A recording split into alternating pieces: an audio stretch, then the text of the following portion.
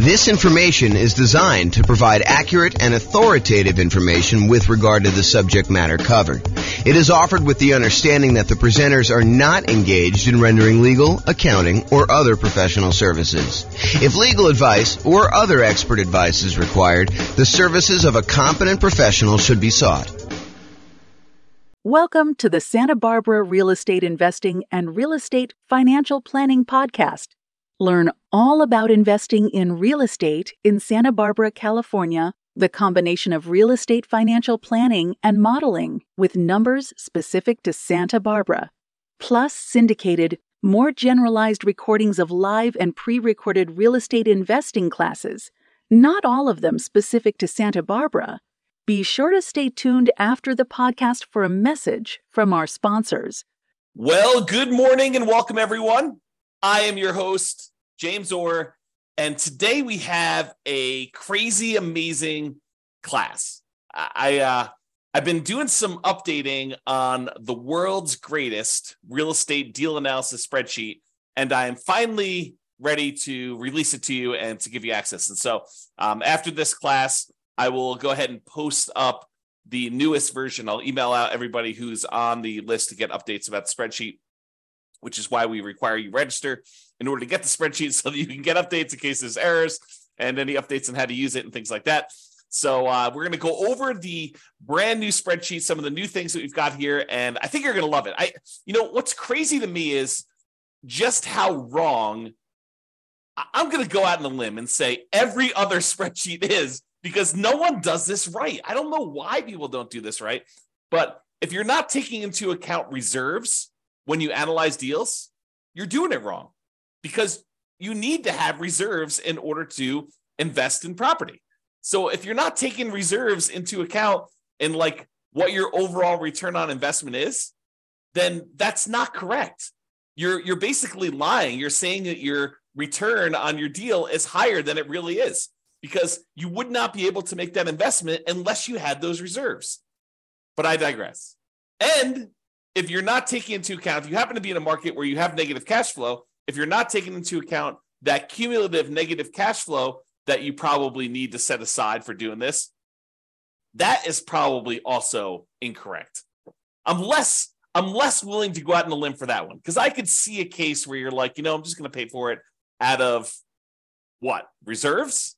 So yeah, maybe, I guess, but I don't know. I think you need to set aside your cumulative negative cash flow. It is a much more conservative investment if you do it that way.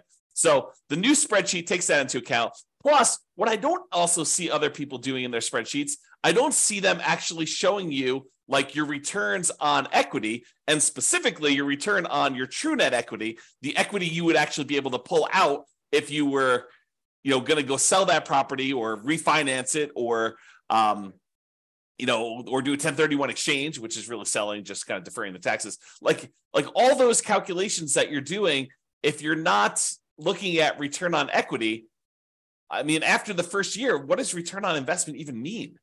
Because does it matter that 15 years ago you bought the property with $5,000? Don't you really want to know what your return is today on the amount of equity you have in the deal, that if you were to sell it, what you would need to beat if you were going to go invest in something else? And then what the cost is to access that equity? I mean, it blows my mind.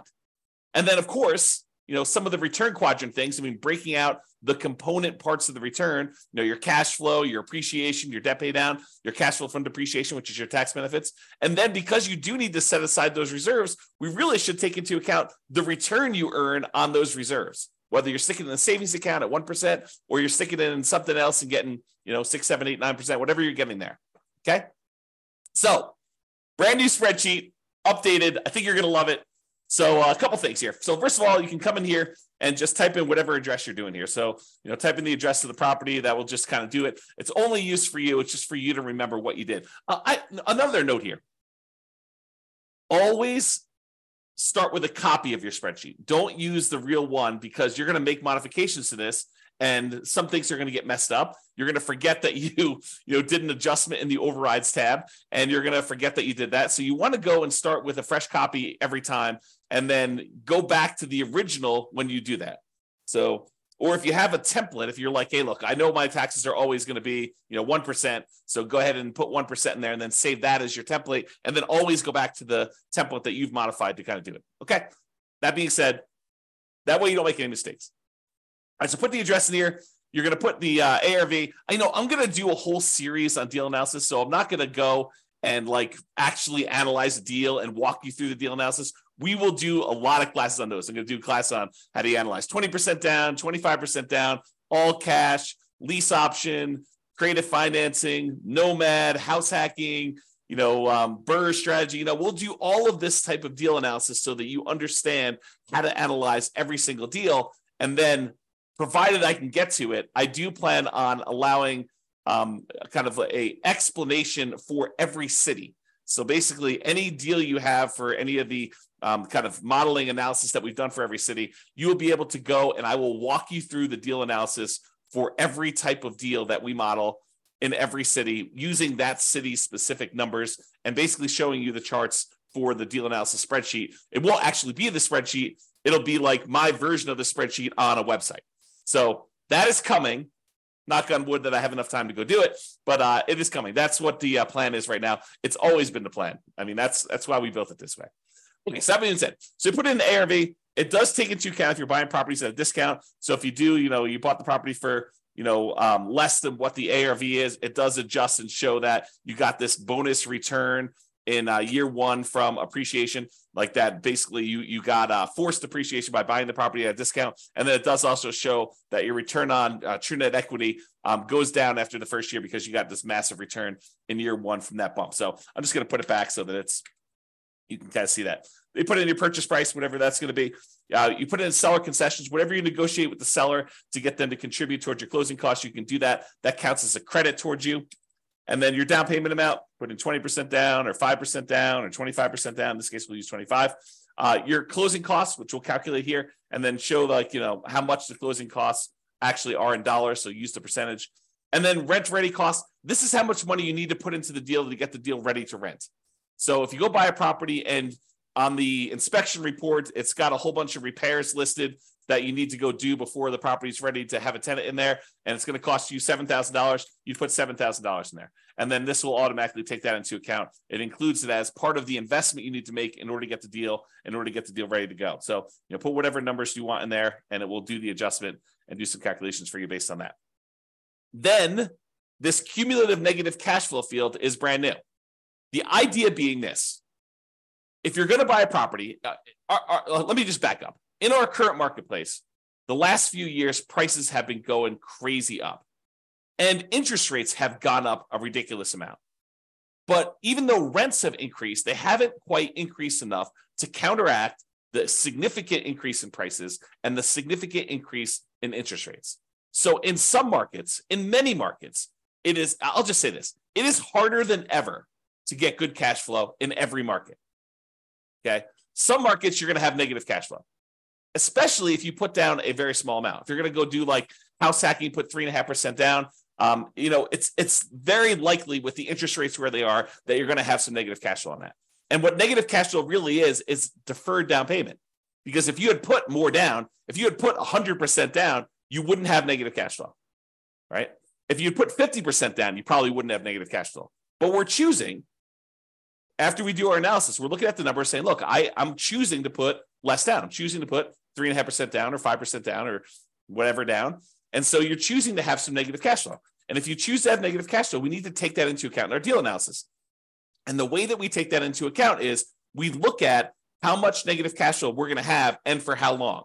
And so what the software does, if we're going to go to the overrides tab and just show you how this works, let me go and let me make this negative cash flow so we can see. So let's say rent on this is, $3,300 a month.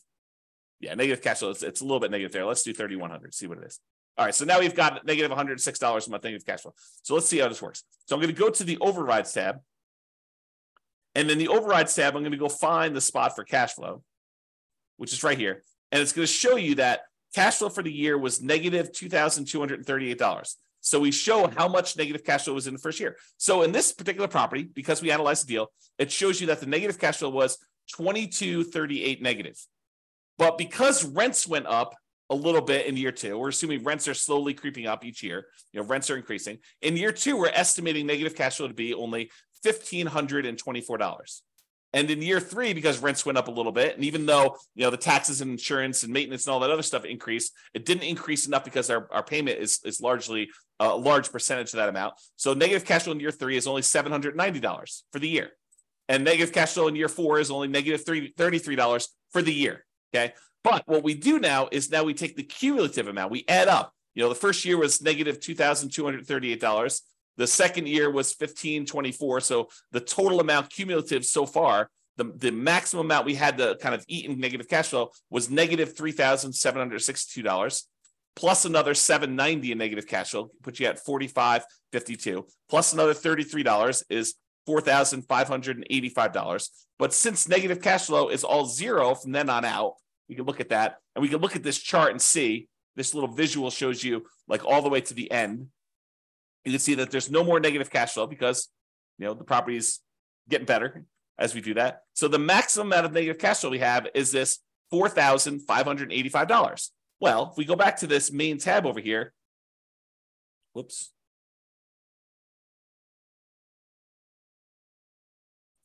Looks like I got an error. I will fix that. There we go.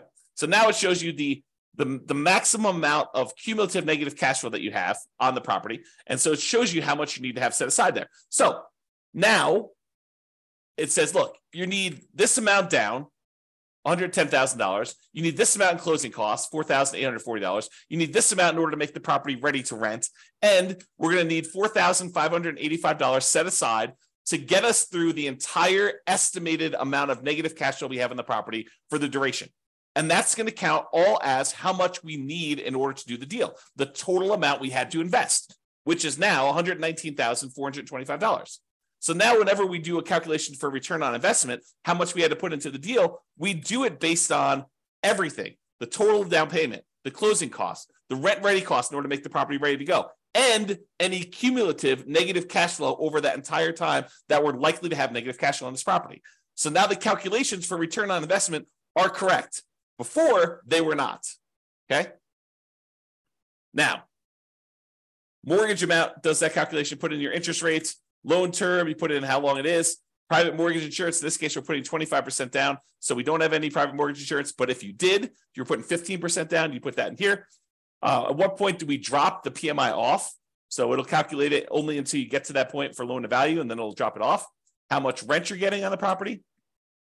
Vacancy, property taxes, calculates those. Insurance, HOA, utilities, put all that in there. Maintenance on the property, setting that aside. If you're going to go calculate a different dollar amount for capital expenses, you could set that aside here. Use the capital expenses spreadsheet that we have, totally separate spreadsheet for calculating how much you need in CapEx in order to do that. How much you're paying in property management, if you're doing that at all, unless you're doing it yourself. Land value and the type of property. So land value is going to use to calculate your depreciation.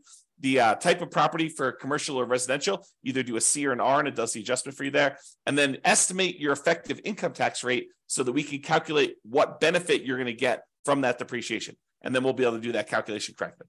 Okay, so you do all that, and then we've got these 9 kind of key areas to look at to determine the deal. And they are in somewhat order of importance or order of timing. It's sort of a combination of order of importance and order of timing. So the first one we got up here is your monthly cash flow in the first year. So you can see, because we dropped the rent on this property in order to show the negative cash flow, we've got negative $186 a month in cash flow. So this is a property that has negative cash flow. But we're setting aside all that negative cash flow so that we don't have to stress about it. That's why it makes it more conservative. So we've got our reserves, plus we got this negative cash flow, okay? So we've got this monthly cash flow amount here, negative $186, but we're getting $227 from that depreciation benefit, the cash flow from depreciation, the tax benefits of owning that rental property. So we're getting money back either monthly or with every paycheck. We're not paying in to the tax system because we know we're going to get a certain amount of money back, or at the end of the year, we're going to get a big chunk back to offset this whole thing. Okay, you look at it either way, but really you're saving that amount of money in taxes, so you're not having to do it. So in this particular case, because you have negative $186 in cash flow, but positive $227 in cash flow from depreciation, your total true cash flow, when we add those two together, is still positive. So this particular property has a positive cash flow, a positive true cash flow, I should say, of $40 a month. So it's not technically negative when you take into account the tax benefits you're getting on the property and the regular cash flow. Now, if you had your normal cash flow and it was $3,600 and you're getting $200 a month of cash flow plus $227, it adds up both of them and shows you your total true cash flow is $428 a month. Okay, but in this case, we'll just kind of keep it back at this negative number so I can show you how this works. Okay, so you can look at that at a glance and see what your regular cash flow is, plus your cash flow from depreciation is. You see those separately, and it sums them up for you and shows you that it's now $40 between the both of them. And that's like one of the most important things I think most people are looking at is their cash flow on their property. The next most important thing I think a lot of people are looking at is going to be like their return on investment numbers. Okay, so we want to know what your return is in year one in dollars. So it shows you $13,200 from appreciation. That's where we're estimating the property value to go up. We've got this negative $2,238 in cash flow. That's the little green bar, and it's negative because we have that $3,100 a month in rent. And then we've got this debt pay down. We're paying down $3,434 on the loan, plus we're getting $2,720 from cash flow from depreciation. So you add all of those up, and you can see that the overall return in dollars in year one from holding this investment is $17,116. So it shows you how much you made in dollars on your investment. Now you're like, okay, that's interesting. So I can see the dollars, but I want to know like what the return is on how much I had to invest in the deal. So we'd have the $17,116. If we divide that by our total invested, this $119,425, which includes the down payment, your closing costs, any rent-ready costs, and that cumulative negative cash flow, now we can see that it's 14.33%. Because over here, it shows you your return on investment in year one for that thing. So it shows you what percentage each of these component is. So you're getting negative 1.87% on cash flow. You're getting 11.05% on appreciation. You're getting 2.88% from debt pay down and 2.28% from cash flow from depreciation, your tax benefits. You add all those up, it's 1433. So now we can see at a glance, cash flow, true cash flow, the return you earn in dollars in year one, and the return on investment in year one, 14.33 is the total. And we can see it broken out into all the different component parts. That's why this is powerful, just to see it all at a glance like this.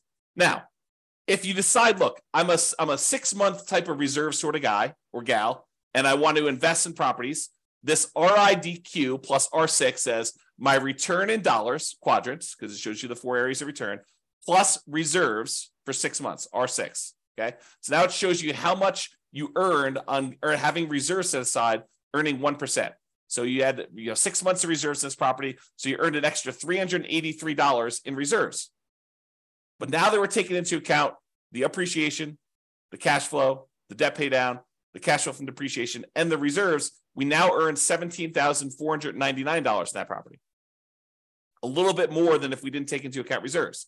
However, now that we're taking into account reserves, we need to include reserves in the denominator when we calculate our return as well, because this one did not. This one just included total cost to close. So this one shows you that when you take into account setting aside 6 months of reserves as well, your return is, even though you had some return from the return on the reserves itself, is 12.63%. And we'll go into a lot more detail when we do actual deal analysis. I'm just showing you where this stuff is. So this is $17,499, which includes the amount you earned on 6 months of reserves, earning 1%. And then this is 12.63, which is your return when you set aside 6 months of reserves, which is more truthful. Giving people this return is lying, right? Because you're not taking into account the reserves you're getting on your properties. The reserves you need to set aside in order to buy your properties. Okay? So now we know that if we actually put aside 6 months of reserves, and even if we earn 1% on those reserves, you have in the savings account, which I think is prudent for if you have a small amount of reserves, then 12.63% is your overall return, including the return you earned on reserves and taking into account that you had to have the reserves in order to get this return to begin with. So this tells you your overall return. Now, if you're a person who says, look, I'd like to have more reserves, let's call it 12 months, a full year of reserves, but I'm going to take a good portion of that and I'm going to have that invested in something else, something that gets a higher return than just savings at 1%.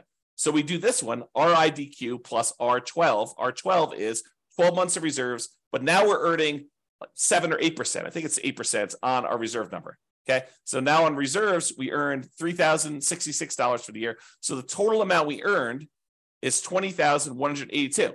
Now, a couple of things to point out. Appreciation is the same for all three of these. Cash flow is the same for all three of these. Debt pay down is the same for all three of these. Cash flow from depreciation is the same for all three of these. What's different? This one doesn't have any reserves. This one we earned 1% on setting aside 6 months of reserves in a savings account.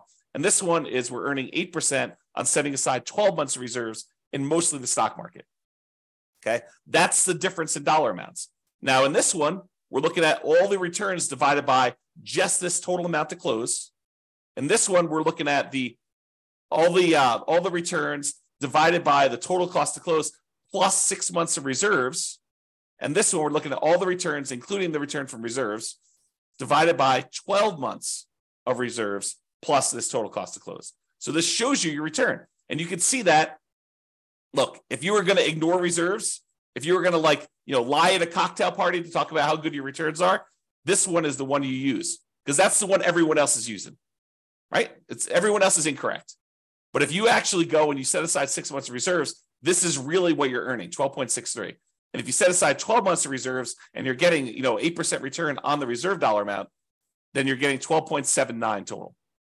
Okay. And that's why this is important. And that's usually what we look at in order to look at a deal.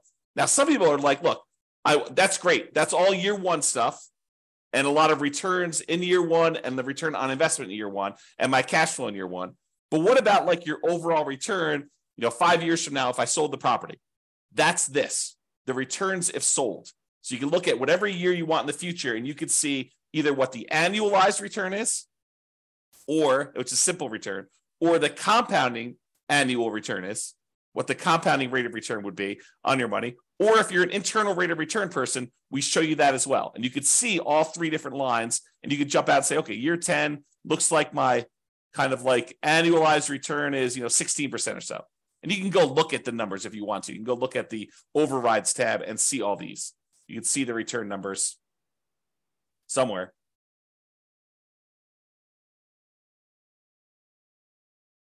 There you go. Here's the returns before and after taxes. So you can go look at those if you want to, okay? Or just kind of estimate it from the chart. You can see how it's doing, right? So this is if you wanted to look at those different returns. You want to see the internal rate of return? That's in year 15.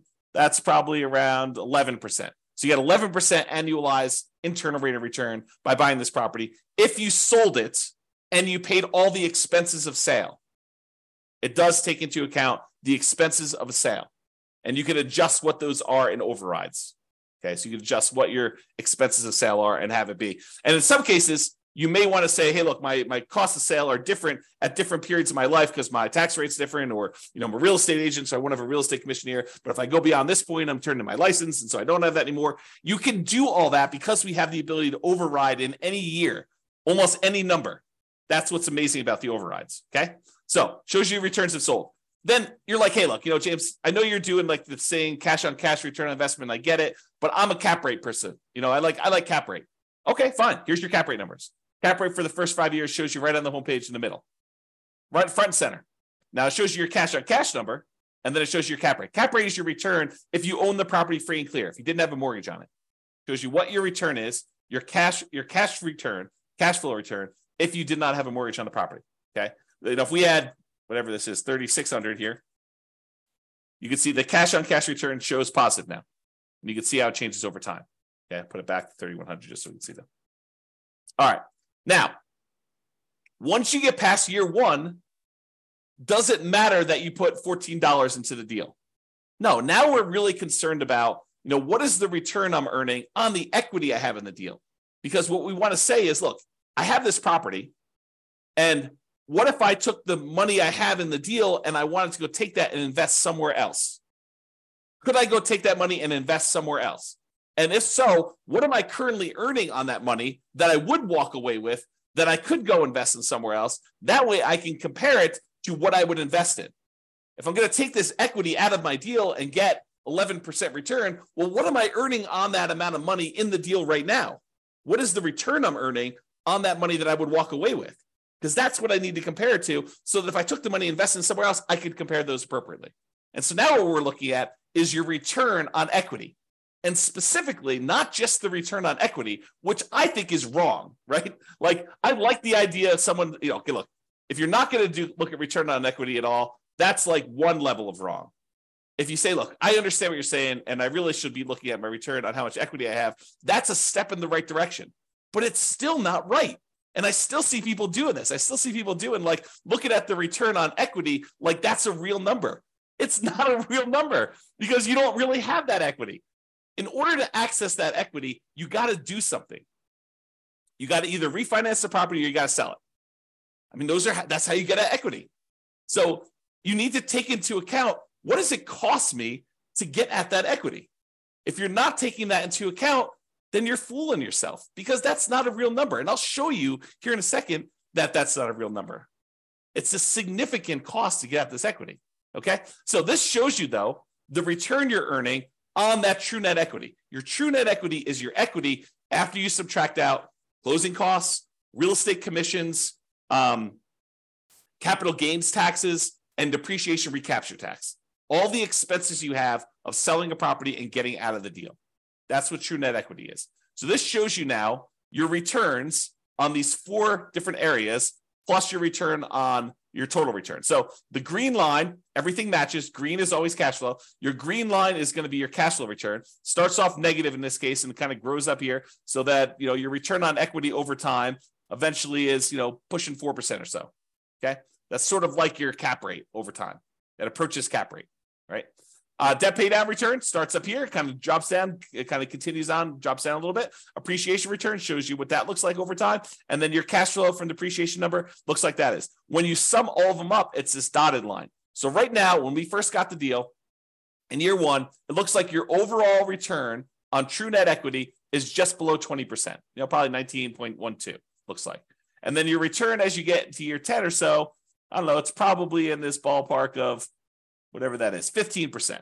So your return on true net equity is 15% there. So you can see how this changes over time. And of course, if you want to go look at the overrides, you can look at your return on true net equity right here, return on true net equity quadrants. So it shows you each year's numbers and breaks them down for you. So you want to go look at year 16? Okay, year 16, you're getting 6.25% from appreciation, 3.35 from cash flow, 2.92 from debt pay down, and 0.83 from cash flow from depreciation, for a total return on true net equity of 13.35. Okay? All right, so you can see the true net equity numbers and how that works out over time. Typically, your return on true net equity drops off. On a finance property, it tends to decline over time. Okay? Now, as I told you before, these are like in order of what I think are probably like most important or over time. So when you're buying a property, you're tending to look at these, maybe these. This becomes less important when you're initially buying. Some people might glance at it, but this is more like hey, how does my property perform over time as I look at this? And that's why it's there. Now, annual key metrics. Some people they're like, hey, look, I really want to know what my gross potential income on a property is. I really want to know what my gross operating income is on a property. I really want to know what my operating expenses are, or my NOI, my net operating income. Okay, fine. Here they are, right here for year 1. If you want to see what they are for other times, that's all right here. So you can look at the overrides and see it at any different time. Here's your net operating income numbers going all the way across. Here's your operating expenses. Here's your gross operating income, your gross potential income. You can see all those for any year if you want to see it, and you can override them. One of the nice things about the spreadsheet, which I probably didn't mention, is this allows you to track your investment, not just when you buy, which is what most spreadsheets do, but you can go in here and using the overrides, you could say, well, I expected my cash flow to be this in year 1, but it ended up being this. And if you change your numbers in the overrides for what your cash flow actually was, or what your appreciation actually was, or what your CapEx was, or any of these numbers, it then updates the spreadsheet so that you could use this to track your performance over time, not just when you buy. All right. All right, so it shows you your annual key metrics if you want to look at those. And then if you want to see your non-loan expenses, how much are you spending on vacancy? How much are you spending on property taxes? How much are you spending on insurance? How much are you spending on HOA? How much are you spending on maintenance? All these different numbers here, you can see those at a glance if you're concerned about those. And it shows you year one numbers for that, the annual numbers there. Okay. So those are sort of like, I don't know, what I would call less important metrics for most people. But if you want to see them, not only are they available in the chart, they're also available in overrides. Okay. Now, this is arguably, in my opinion, one of the most important things to look at next, yet no one has it in their spreadsheet. I don't know why. It blows my mind. But really, don't you want to know how much equity, specifically true net equity, you have in your property, or cash out refi equity you have in your property at any given time in a property? Like, you want to see that, right? And how much does it cost you to access that? Well, this is this. So the dark lines that are kind of increasing over time, that's your true net equity and your cash out refi equity. The really dark one is how much money you have in true net equity, the amount of money you would walk away with if you sold the property and you had to pay closing costs, real estate commissions, which can be zero. You can override that number. Your capital gains tax rate and your depreciation recapture rate. So you want to go in your overrides. If you're like, hey, look, what my real estate commission, we assume 6%, but you're like, hey, look, I only want to spend 3% on that. Okay, great. You put in your override and it actually does the right numbers, redoes your calculations for all those true net equity calculations. You say, look, my closing costs, you have estimated 1% here. No, my closing costs in my market are 2%. Great, adjust them. What about closing cost dollar? You're like, hey, it's not really a percentage. It's more like $5,000. Okay, put in $5,000. Or your real estate commission dollar amount. You want to change that? Or you want to say, my depreciation recapture tax rate, it's not 25%. I make less than that, so I'll put in my number. Or my capital gains tax rate, it's not 15%. I'm in that really low tax bracket. It's zero for me, at least for the first few years. Put in zero for a few years, then put it back up to 15. You can adjust all that, and it will do the calculations and update all the charts correctly for you. Okay, so this shows you how much true net equity you have. It's this dark line. So, by year 10 or so, you've got about $200,000 and change in true net equity. But what about if you wanted to do a cash out refi? Well, that's different, right? Because the cost to get at the money is different. And the amount of money you have to be able to get, because you can only go to 75% loan to value, is different. So your amount for your cash out refi is probably around, $170,000. And you could go look at the overrides and see the exact numbers, right? And you could also say, look, I don't do 75% loan to value for cash out refi. I got a guy that'll go to 82%. Great. Adjust to 82% right here. We have an adjustment for that. It's an override. So go ahead and do it. Or my cost to get out my refi, it's not 1.5% in order to do that refinance loan. It's only $500. Okay, fine. $500. Done. Just adjust that. And it does it for you. Okay. So this allows you to do that. Now, these dotted lines, they show you what percentage of the money you're taking out were expenses to get at that money. It costs you money to do a sale. It costs you money to do a refi. So how much did it cost you as a percentage of the amount of money you're taking out, right? Because I want to know, look, how expensive is this money to get at? And so these numbers show you how expensive it was. This like dotted line here shows you that, you're looking at this other scale, about 40% of the money that I would get out were spent in order to get at that money. That's really expensive money.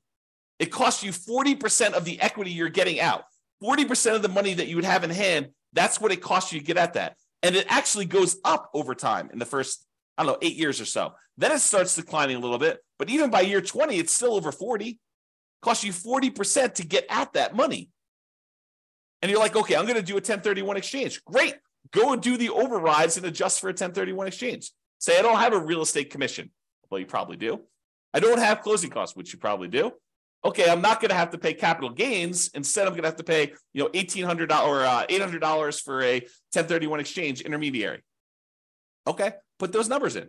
I'm not going to have depreciation recapture now. Sure, but you're kicking the can down the road too. And so even though your costs may go down, you still have that later on.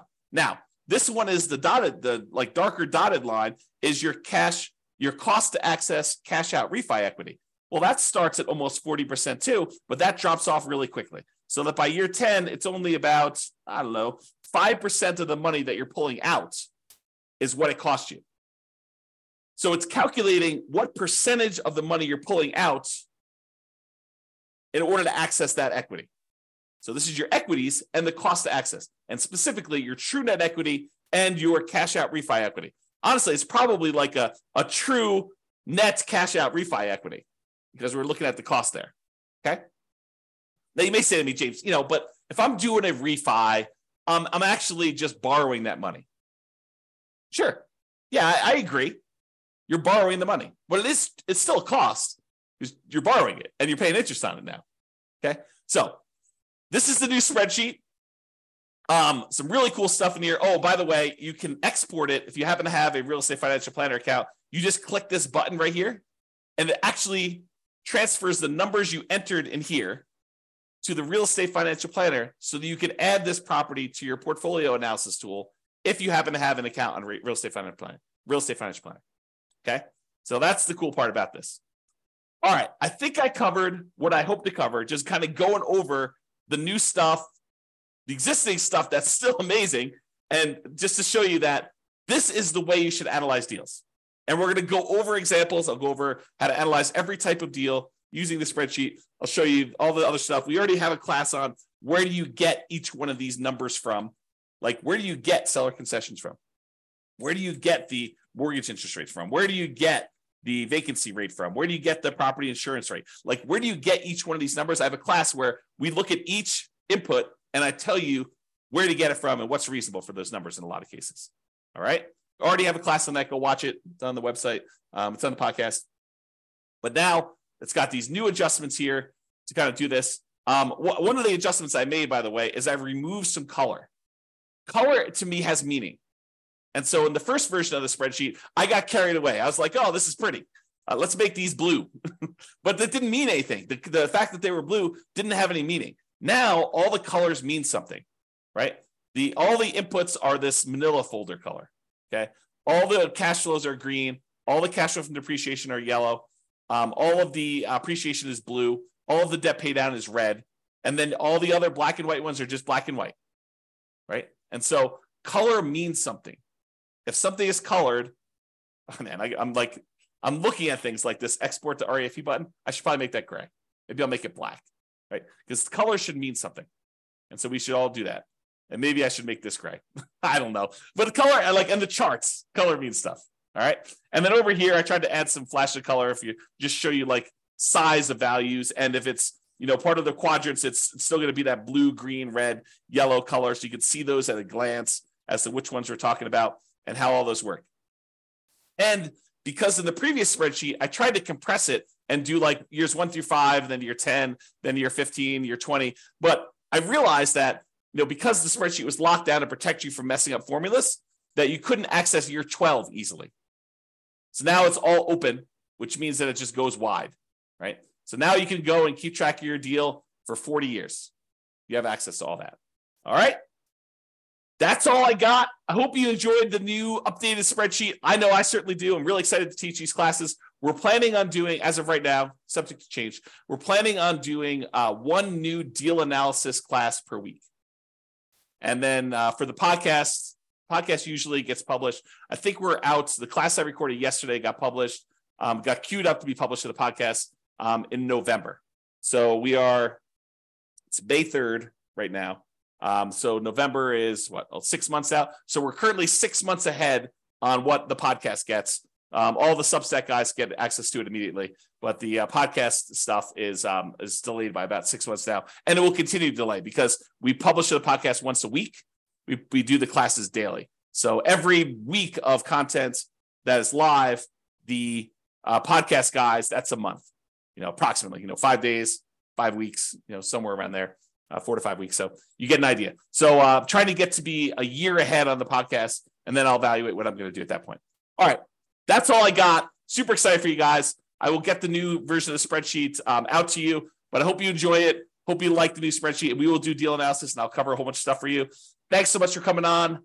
Have a great day, everybody. Bye-bye for now. With home prices up, mortgage interest rates up, and rents up, but not quite enough to counteract the higher prices and interest rates, cash flow on rental properties in Santa Barbara is harder than ever. Book a call with the Real Estate Financial Planner to apply our proprietary 88 strategies to improve cash flow on your rentals. See the show notes for a link to schedule your call and improve your cash flow today. If you're a real estate agent lender, or professional in Santa Barbara that wants to help our real estate investor listeners, consider reaching out to learn about collaboration opportunities with this podcast. We'd love to add more value to our listeners by having you assist our investors buy, sell, and finance their real estate investments. See the show notes to schedule a call to discuss collaboration opportunities.